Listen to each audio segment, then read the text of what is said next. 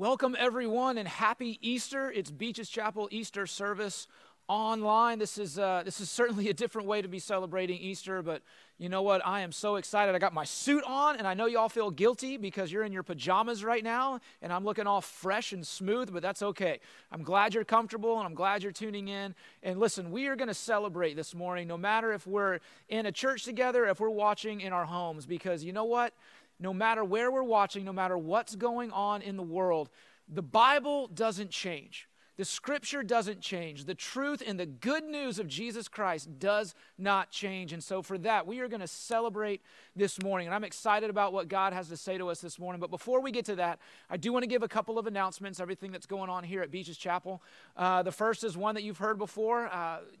Campus-wide ministries for the foreseeable future are shut down. So that means no kids ministry on Wednesday nights, no youth ministry on Wednesday nights. Nothing else that we normally do during the week is happening right now. But as soon as we get the green light, we're going to ramp that stuff back up, including our Sunday services. And so just, be aware of all that stuff. The best way to know what's going on at Beaches Chapel is to download our app. Also to follow us on social media, whether it's Facebook or Instagram. We are putting daily devotionals out every Monday through Friday. Jason Trin, our youth ministry director, is doing devotionals for the youth ministry on Wednesdays. You can find those at our Instagram, Beaches Chapel Youth Ministries Instagram page. We have a Beaches Chapel worship page. We have our school page. They're doing a lot of stuff interactive with our students. Just all sorts of stuff that's going on. And if I'm being honest right now, through this whole pandemic, we're probably more involved in your lives on a day-to-day basis than we ever were before. So we're excited about that. We're glad that God kind of pushed us out into that. So make sure to follow us on Facebook. Make sure to follow us on Instagram, on all those things. And that's the best way to kind of just keep engaged with what's going on here.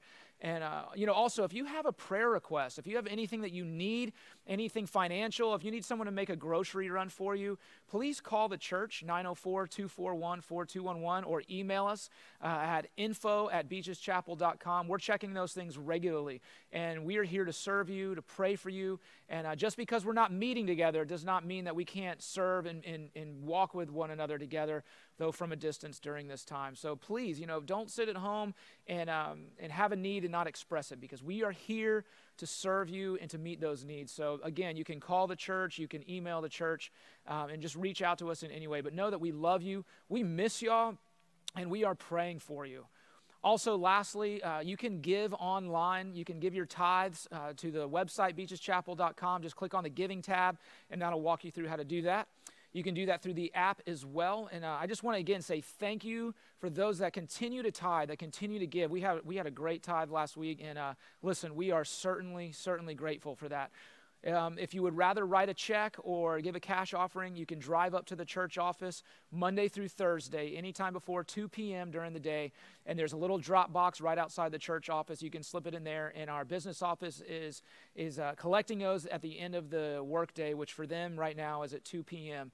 So you can give that way as well. If you have any questions about anything that's going on, if you just are concerned about anything, please, again, call us, reach out to us. We are here for you. So right now, why don't we pray over our tithes, and then we'll get to our message this morning.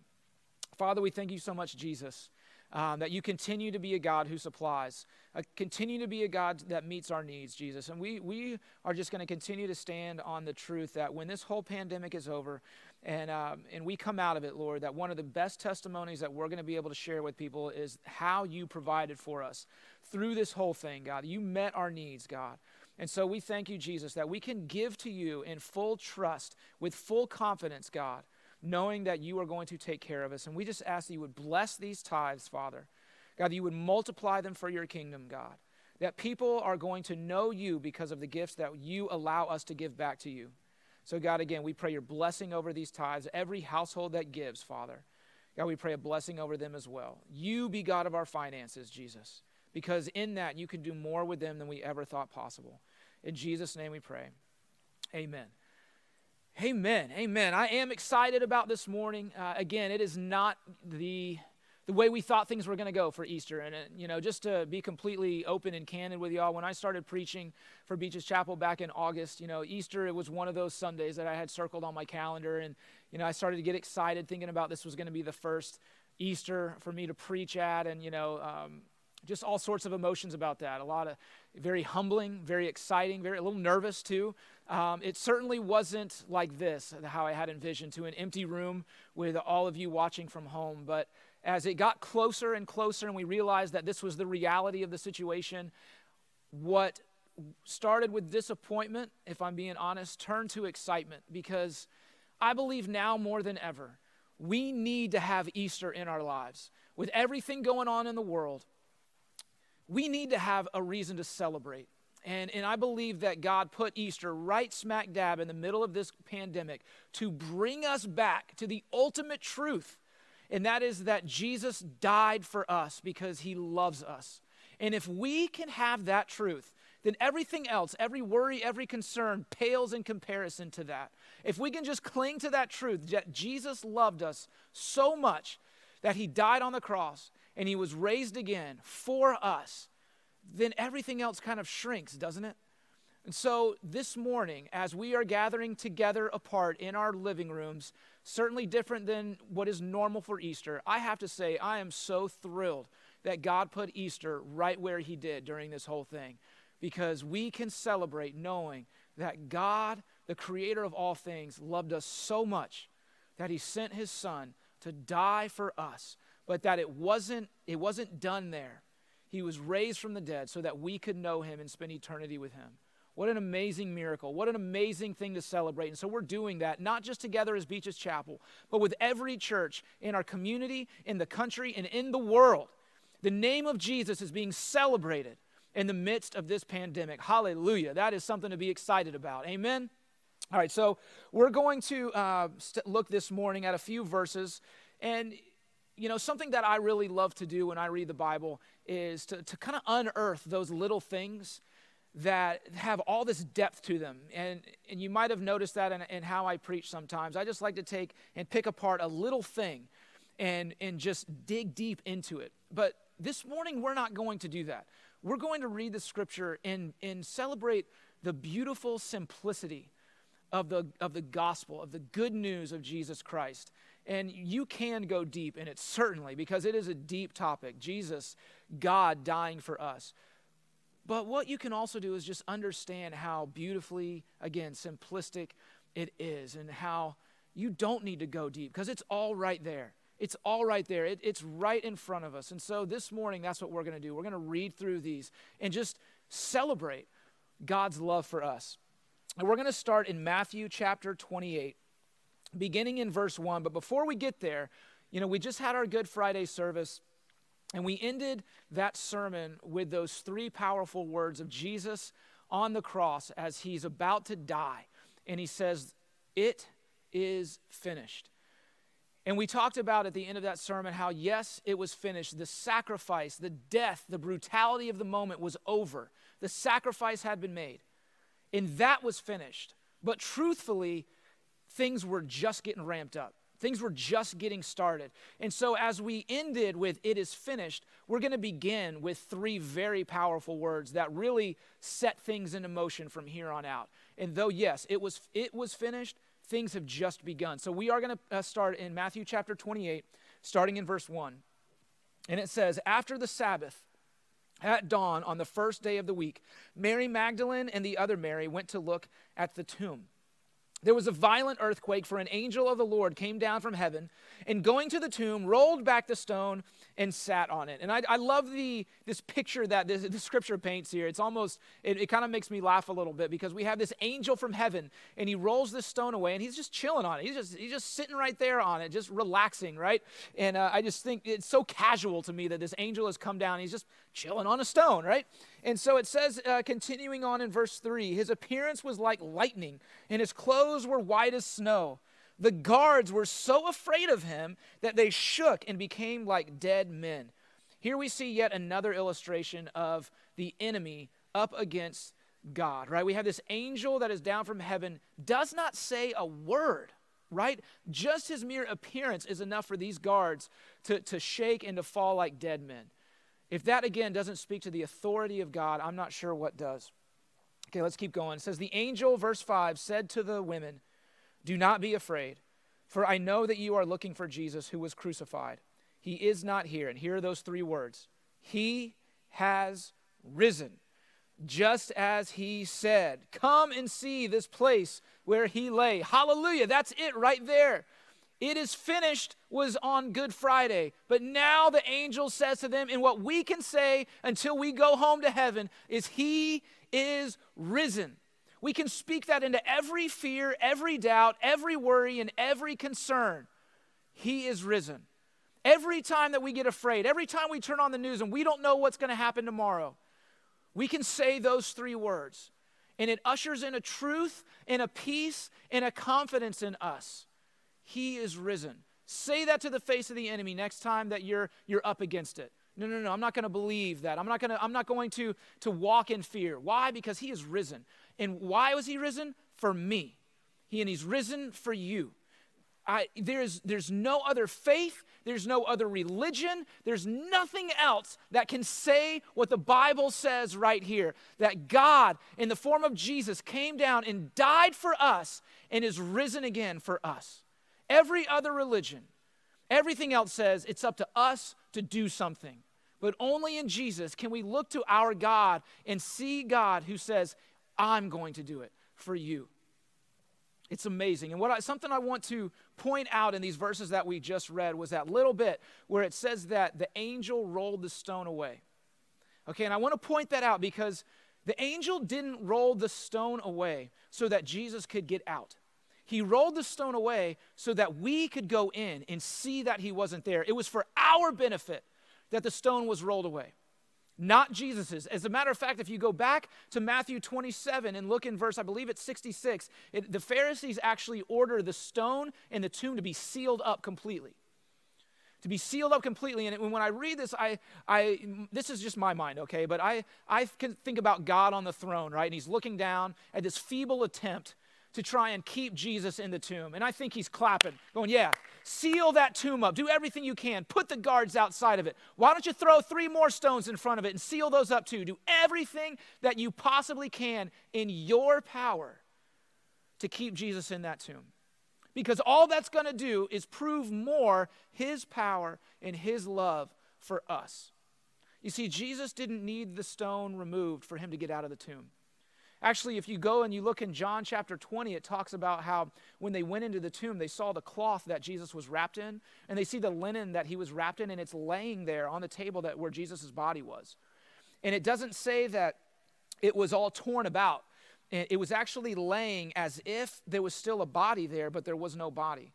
And what that suggests to us is that when Jesus was raised from the dead, he didn't wake up with all this wrapping around him and then just start tearing at it and take it off. It actually, that he just came out of it. And the wrapping and the cloth and the linen just laid there in perfect place.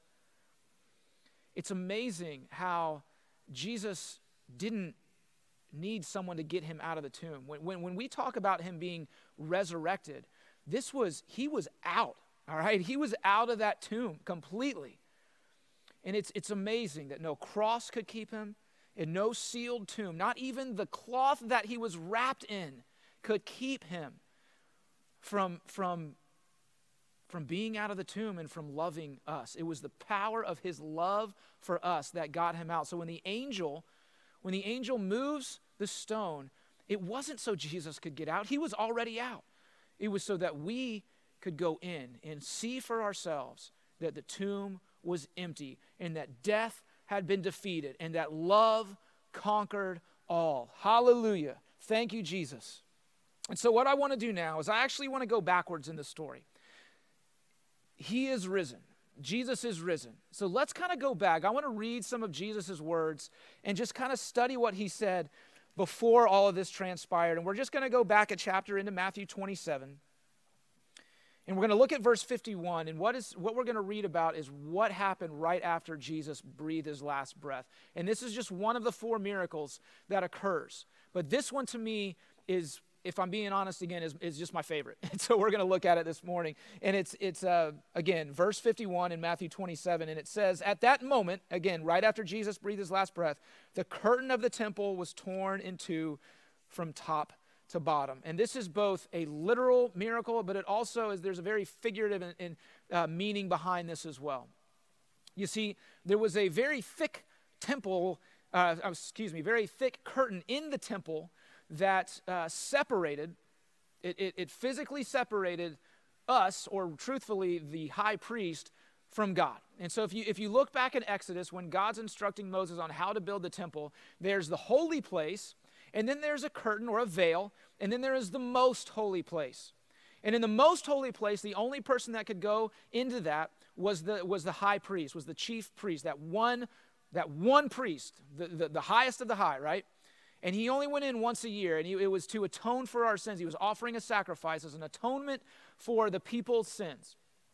And as Jesus breathes his last breath, what God is doing, literally and figuratively, is he's tearing that curtain and that veil, and he's saying, no more.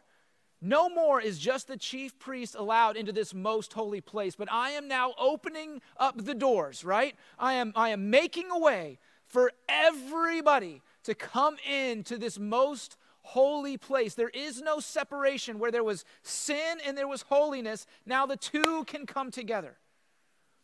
And what I find so interesting, I heard this said once, and I think it's a great illustration, is when the chief priest would come and he would offer that sacrifice, that Day of Atonement, it's kind of like when you or any of us gather credit card debt.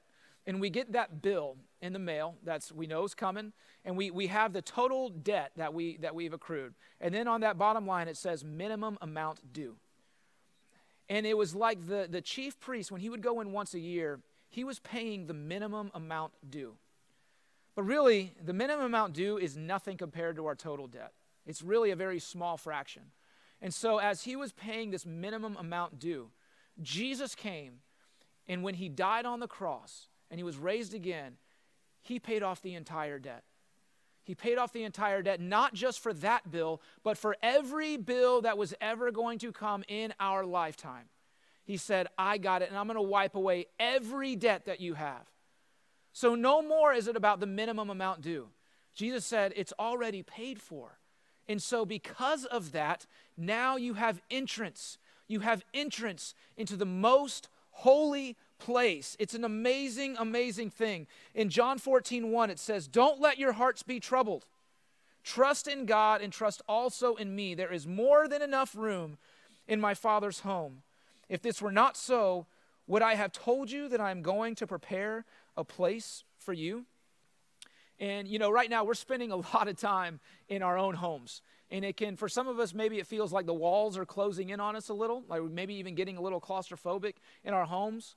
But truth be told, our homes are our place where we feel most ourselves. You can go to other people's houses and enjoy their company, and they can be family and friends, and you love them and be very relaxed at their house.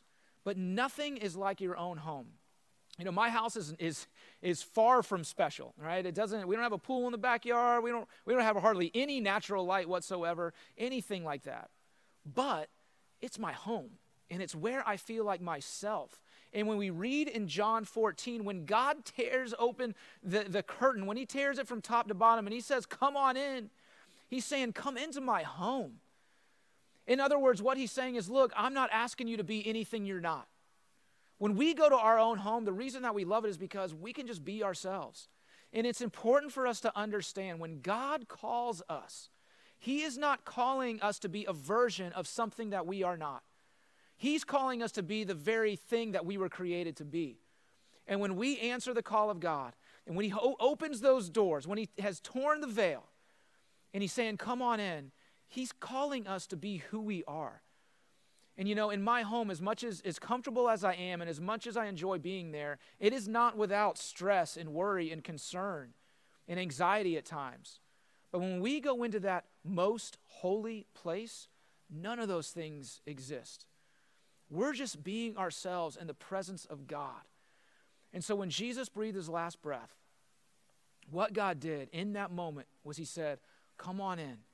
He opened the front doors of his home and he said, come on in. And we don't need to be scared about going into that most holy place. We don't have to think that we have to be anybody else. We just need to be ourselves. And as we go into that most holy place with God, we will realize how comfortable it is and how it is the most peaceful place that we could ever imagine, far beyond even our own homes. I want to look now in Luke chapter 15. And the whole chapter of Luke 15 is comprised of 3 parables that all say basically the same thing in different ways. And I want to look at them this morning and understand exactly what it's like when we go home to Jesus. And I'm not talking about death. I'm not talking about heaven. I'm talking about when we turn to him and we go to him here on earth in this life. What happens when we make that decision to follow after him? So the first parable starts in verse 3. It says, "Then Jesus told them this parable. Suppose one of you has 100 sheep and loses one of them. Doesn't he leave the 99 in the open country and go after the lost sheep until he finds it? And when he finds it, he joyfully puts it on his shoulders and goes home. Then he calls his friends and neighbors together and says, 'Rejoice with me. I have found my lost sheep.'" So we see in verse 6, he takes the lost sheep, and where does he go? He goes home. And then what happens when he gets home? He says, "Rejoice with me." Okay, then the next parable, starting in verse 8. "Or suppose a woman has 10 silver coins and loses one. Doesn't she light a lamp, sweep the house, and search carefully until she finds it? And when she finds it, she calls her friends and neighbors together and says," what? "Rejoice with me. I have found my lost coin." And then the last parable, it's a longer one, so I'm going to kind of paraphrase it a little bit. It's the parable of the prodigal son. And this parable starts off with this son going to his father and says, "Hey, I want my inheritance now so I can leave this house." And basically what that translates to is the son telling his father, "Why don't we act as if you were dead, and you go ahead and give me my inheritance now, and I'm going to go live a totally separate life away from here, and you're never going to see me again. So I'd rather just do that now than have to wait around for you to die than I get my inheritance. Why don't you just give it to me now, right? Let's just cut out the middleman." That's what he tells his father. And he goes and he lives this extravagant life, and he blows all this money, and he ends up basically to a point where he's starving to death, okay? And then all of a sudden he comes to his senses. And this is what it says, picking up in the parable, starting in Luke 15, verse 18. He says, "I will set out and go back to my father and say to him, 'Father, I have sinned against heaven and against you. I am no longer worthy to be called your son. Make me like one of your hired servants.' So he got up and went to his father. But while he was still a long way off, his father saw him and was filled with compassion for him. He ran to his son, threw his arms around him, and kissed him. The son said to him, 'Father, I have sinned against heaven and against you. I am no longer worthy to be called your son.' But the father said to his servants, 'Quick, bring the best robe and put it on him. Put a ring on his finger and sandals on his feet. Bring the fattened calf and kill it. Let's have a feast and celebrate. For this son of mine was dead and is alive again. He was lost and is found.' So they began to celebrate." So what do we see here in these 3 parables is a sheep, a coin, and a son were all lost. And then they were returned home. And there was a major celebration. Here's what wasn't in any of those parables. There wasn't the shepherd chastising the one lost sheep. "What were you doing? What were you thinking? Why couldn't you have just stuck with the other 99? You see what I had to do? I had to come find you? Why would you do that?" That's not in there at all. The shepherd picks up the lost sheep and he carries him home. He carries him home to make sure that he wouldn't get lost again. And then there was great rejoicing in the house.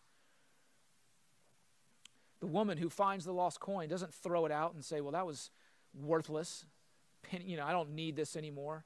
But actually calls everyone over to rejoice. And then finally, the father, after the son treated the father the way that he did, says, "Come on home. I'm going to dress you in nice clothes, and we are going to celebrate you being home." And that is God with us. He does not wait for us to turn around and then chastise us and yell at us and ridicule and scold us and say, "How dare you live like that? What were you thinking?" He says, "I'm going to throw a party." And I'm telling you right now, there is a party going on in heaven on this Easter Sunday as more and more people hear the truth and the love of God, and they turn to him. There is a celebration going on right now in heaven for all those that have been found today. And I'm believing this morning that that celebration is going to continue on. and it's going to continue on, and it's going to continue on. But I want to tell this last story. And it's in Luke chapter 14. And it's Jesus' words again. And this is the story that he tells, and it's directed at us. It says, starting in verse 16, Jesus replied with this story. A man prepared a great feast and sent out many invitations. When the banquet was ready, he sent his servant to tell the guests, "Come, the banquet is ready." But they all began making excuses. One said, "I have just bought a field and must inspect it. Please excuse me." Another said, "I have just bought 5 pairs of oxen and I want to try them out. Please excuse me." Another said, "I just got married, so I can't come." The servant returned and told his master what they had said. His master was furious and said, "Go quickly into the streets and alleys of the town and invite the poor, the crippled, the blind, and the lame." After the servant had done this, he reported, "There is still room for more." So his master said, "Go out into the country lanes and behind the hedges and urge anyone you find to come, so that the house will be full." And so here we have 2 very different groups, but invitation to all. And I want to ask this morning, very bluntly to you, which one are you? Are you the one that has an excuse every time you're invited in to know Jesus? And to you, it might seem like a very good excuse. Well, I have this. I'm just busy with life. I got the kids. I got soccer practice, and I got work is killing me. I barely see my wife, and all this stuff. Listen, whatever. Are you the one that has the excuse? Or are you the one that's going to accept the invitation? Because what we see here is there is no qualification, okay? The party that's happening is for any and everyone. And what's interesting is the ones that accept the invitation are the marginalized. It's the ones that are blind and lame and crippled. They say, let's go invite them and anyone else. Go searching for people. And I think right now, God is searching for you. Because in this moment, we are trapped in our homes. Let's just call a spade, okay? We can't go out to Easter brunch. We can't go to the beach. All those things have stopped. We can't even go to our family's house and have a big Easter egg hunt and Easter lunch and all that stuff. We're stuck in our homes, and God is looking through the hedges and behind the bushes into our living rooms, and He's searching for you. And He's saying, there's a party going on, and I want you to come. Don't make the excuse. Stop making excuses. I'm calling you as you are in this moment. And I want you to know that I've torn the veil. And I want you to come into this most holy place. You as you are. Don't worry. I'm not asking you to be someone else. I want you to be who you are. That's what Jesus dying on the cross and being raised again is all about. There is a party going on.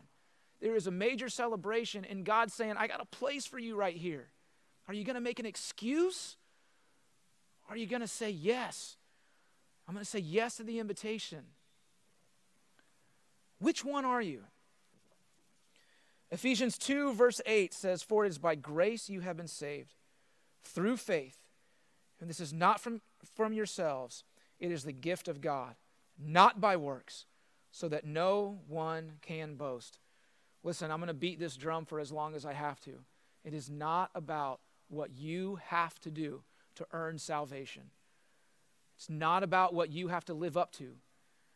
It's simply about saying yes to the invitation that is put before you today. God tore the veil by putting His Son on a cross and dying the most brutal death known to man. But it didn't end there. Jesus was raised from the dead, and no sealed tomb, no linen cloth could stop Him from proving His love for us. And God wants us to come to this party, to this celebration so badly that He didn't let our own sin stop us. He put His Son on the cross, and He tore the veil, and He said, it's open for everybody.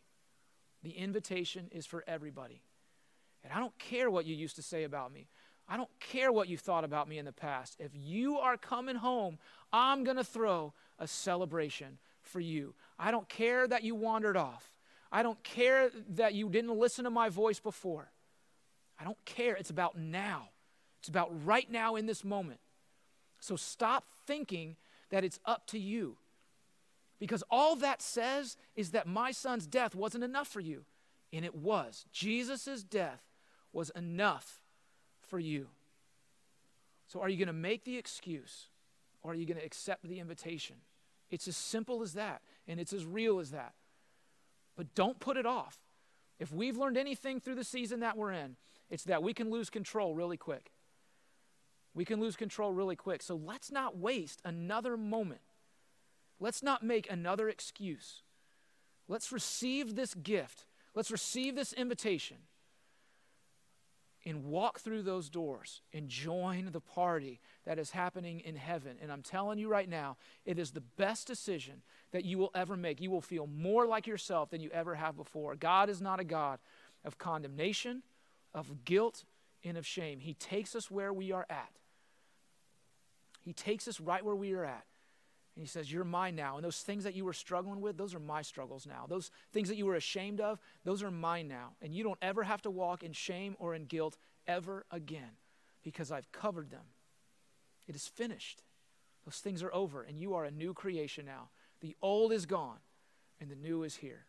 I want to give us an opportunity this morning to accept the invitation. To accept the invitation. If you have never received Jesus as your Lord and Savior, we're going to give you that opportunity right now to pray that prayer that will change your life forever. And I'm telling you, you might think, I don't get it. This doesn't make sense. Well, the love of God doesn't make sense for us. It is bigger than we could ever imagine. The love of God brings a man back to life and gets him out of a tomb before the stone is even rolled away. It doesn't make sense. If it did, it wouldn't be Jesus. If we could understand it, it wouldn't be God. It's too big for us. All we have to do is receive it and believe. The Bible says if you believe in your heart and you confess with your mouth that Jesus is Lord, you will be saved. That's it. So I'm done talking. This is the moment. Why don't you just pray this prayer? Repeat this after me. Let's bow our heads. Dear Jesus, I believe that you are the Son of God. I believe that you lived, that you died, and you were raised again, all for me. And Father, right now, I ask that you would come into my heart and be Lord of my life. Forgive me of my sins. Make me new today. And thank you, Jesus, for finding me, for bringing me home. I accept the invitation. Thank you for letting me join the party. In Jesus' name we pray. Amen. Amen. If you said that prayer for the very first time, please call us. Let us know. Email us if you want to. You can call us at 904-241-4211, or you can email us at info@beacheschapel.com. And all we want to do is know how we can pray for you and answer any questions you might have. Okay, that's what it's all about. But know this, that the scripture is true. And if you prayed that prayer, there is a party going on in heaven. God's saying, everyone, look, my child is back. Let's throw a party. Be for you. That's how God feels about you. I want to end the service today by taking communion together. And we're going to celebrate again. This is a moment of celebration. So why don't we, if you have your bread and your juice ready, let's just gather and let's just pray right now. Father, thank you so much again for the sacrifice that you made. Father, for your body that was beaten and broken and bruised. Father, for the humiliation that you endured on the cross. All for us, so that we could have Sundays like this, so we could have moments like this, God, but also so that we could have these moments every day for the rest of our lives, so that we can always say over and over again, He is risen. Father, we thank you, Jesus. We thank you, Lord, for your body that was broken. In Jesus' name, let's take the bread.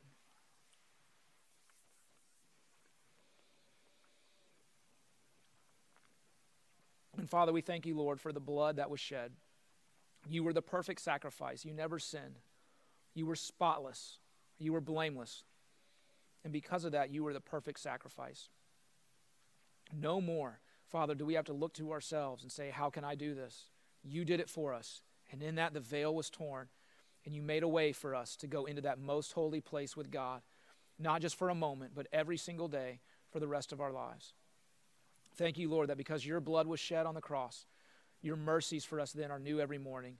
And we can go to you every day and we can ask for forgiveness for our sins. And we know that your blood makes us clean every single day, God. What we're celebrating now, that moment on the cross, is something it's a miracle for every day. It wasn't just a miracle then, but it's a miracle now, and it'll be a miracle tomorrow and the next day. So thank you, Lord, for your blood that was shed. Let's take the cup. Thank you, Jesus. We love you. And Father, we just celebrate you this morning again. This is about you, God. It's not about what we can do. It's about what you've done for us. So we give you all the honor, we give you all the glory, and we give you all the praise. As God, our Heavenly Father, sitting on the throne, you thought enough of us to send your Son to die for us. But when he said it was finished, it wasn't even close to finished, God. It was just beginning as he was raised from the dead, leaving a sealed tomb, all to prove his love for us. Thank you, Jesus. We love you and we bless you, and we say happy Easter to you, Father. In Jesus' name, amen. Amen. We're going to close this service this morning with a song called The Blessing. And as our worship team sings that over you, we're just singing it over your household that you would be blessed on this Easter. We love y'all. Thank you so much. Have a great, great Easter. We're praying for you. Stay safe. Thanks.